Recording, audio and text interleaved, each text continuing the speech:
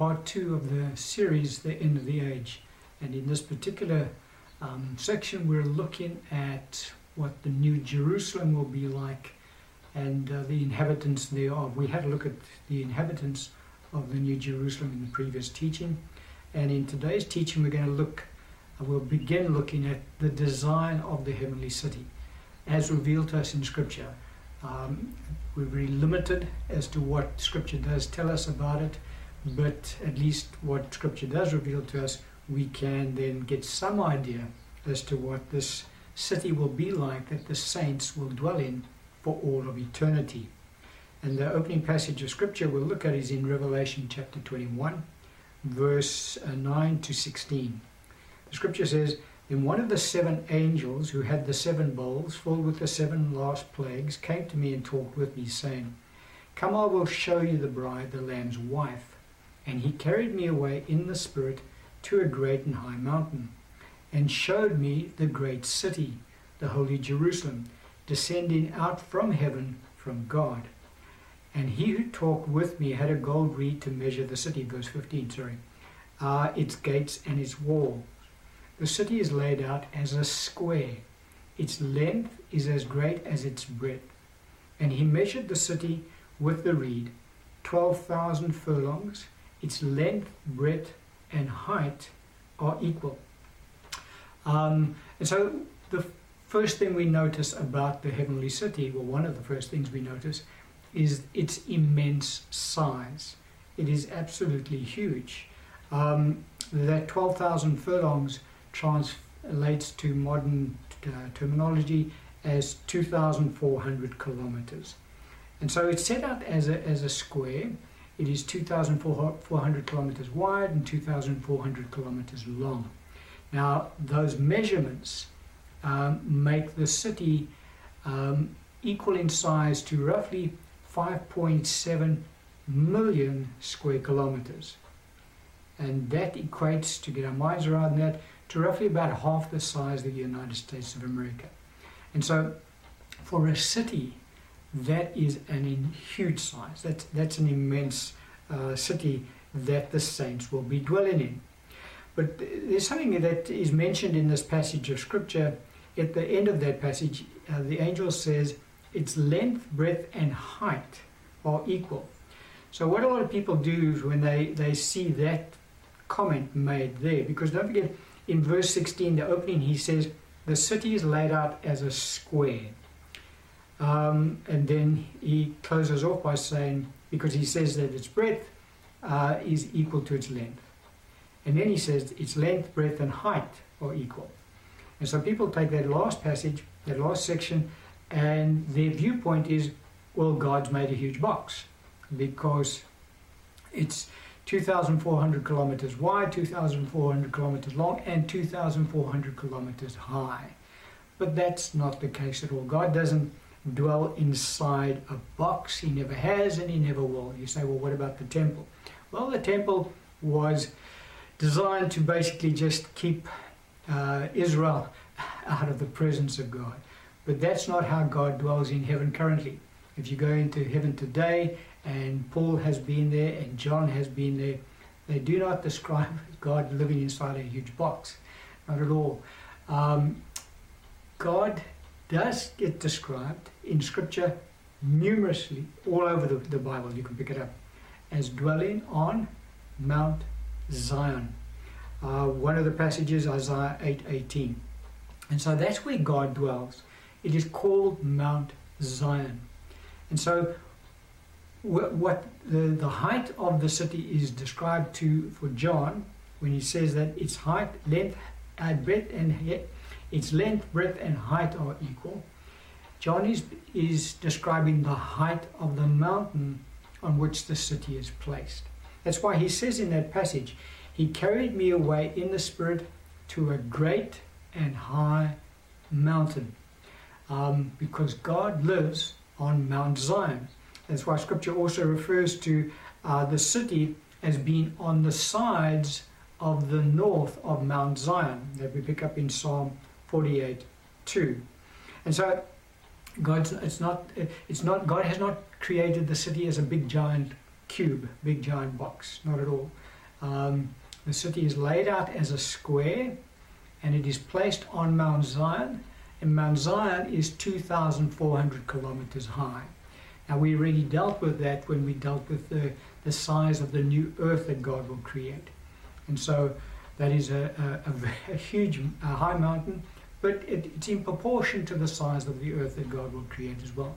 And so the mountain, Mount Zion, will be 2,400 kilometers high. It's obviously going to be the highest mountain on God's new earth. And on that mountain will be the plateau, and that plateau will be large enough to accommodate the city, being roughly half the size of the United States of America, that 5.7 million kilometers, square kilometers in size. And so that's the size of the city that the saints will be dwelling in going forward. We need to understand just how huge that city will be. But now let's just have a look at certain aspects around what will be inside the city and how it will look going forward. So we know its size, we know it's on top of Mount Zion at 2,400 kilometers high, the highest mountain on God's new earth. Revelation 4, 2-6 says, "Immediately I was in the Spirit, and behold, a throne set in heaven, and one sat on the throne. And he who sat there was like a jasper and a sardius stone in appearance. And there was a rainbow around the throne, in appearance like an emerald. Around the throne were 24 thrones, and on the thrones I saw 24 elders sitting, clothed in white robes, and they had crowns of gold on their heads. And from the throne proceeded lightnings, thunderings, and voices. 7 lamps of fire were burning before the throne, which are the 7 spirits of God. Before the throne was the sea of glass, like crystal, and in the midst of the throne and around the throne were 4 living creatures, full of eyes in front and in back." And so here we have a description given to us by John the Apostle of the throne of God and that which surrounds his throne. Now, the throne of God, there's one very important detail that is missing from this particular picture, and that is our Lord Jesus Christ seated at the right hand of God on his throne, as in Hebrews 12:2, we know that in Scripture, that our Lord is currently now seated at the right hand of God. And so that picture is fulfilled by having the 2 thrones alongside of each other. But that throne and that which surrounds the throne of God and the Lamb will be placed in the very center of the heavenly Jerusalem. That is where they will be seated. Now that location of the throne of God will be elevated to that point that it will be visible from all points in the city. So it won't be a case of if you're at one point you can't see the throne of God anymore. Wherever you are, everybody living in the city will always be able to see the throne of God, because it'll be in the center of the city and it will be elevated to that point that, as I say, wherever you are in the city, you will see the throne of God and the glory that surrounds the throne. And so when God brings the new Jerusalem down from heaven, don't forget the veil is currently in place between God and the rest of his creation. But that veil will be removed when God sets up his throne in the city. And then the saints will be able to see him face to face for the first time. And we will then be dwelling in the presence of God. That sea of glass we've already discussed is that crystal that surrounds the throne.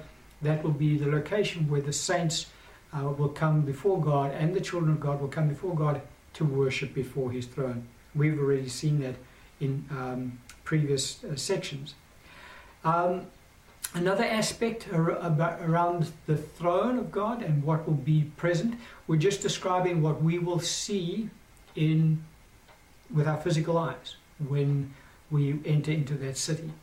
Revelation 8, 3-4 says, "Then another angel, having a golden censer, came and stood at the altar, and he was given much incense that he should offer it with the prayers of all the saints upon the golden altar which was before the throne. And the smoke of the incense with the prayers of the saints ascended before God from the angel's hand." And so this altar of incense is currently before the throne of God. It will also be positioned before the throne of God in the heavenly Jerusalem. So none of that will change. The only thing that will really change pertaining to the throne of God, the rainbow will be there, everything will be there. It's just that it will no longer be in the temple of God where the throne of God is currently. For Isaiah describes it as the temple of God. He says that the train of his robe filled the temple. And the book of Revelation talks about the glory of God filling the temple, and talks about that no one could enter into the temple. So all of the throne of God and all of that surrounds his throne is currently in the temple of God in heaven. That will change. God will now relocate and move into the heavenly city. But all his throne and every aspect surrounding his throne, God will move into the city as well.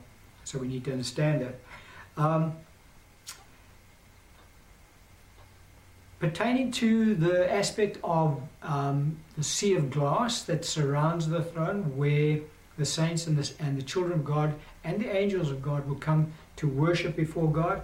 The scriptures, we've already looked at them, but we are looking at these scriptures now from a different aspect, because in this discussion now we're looking at what the city will actually physically look like from what scripture reveals to us. So we can have, in our mind's eye, we can have some idea of what the heavenly Jerusalem is like.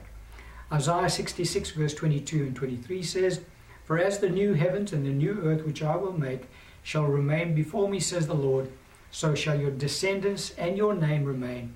And it shall come to pass that from one new moon to another, from one Sabbath to another, all flesh shall come to worship before me, says the Lord." And then Revelation 4:6 says, "Before the throne there was a sea of glass, like crystal, and in the midst of the throne and around the throne were the four living creatures full of eyes in front and back."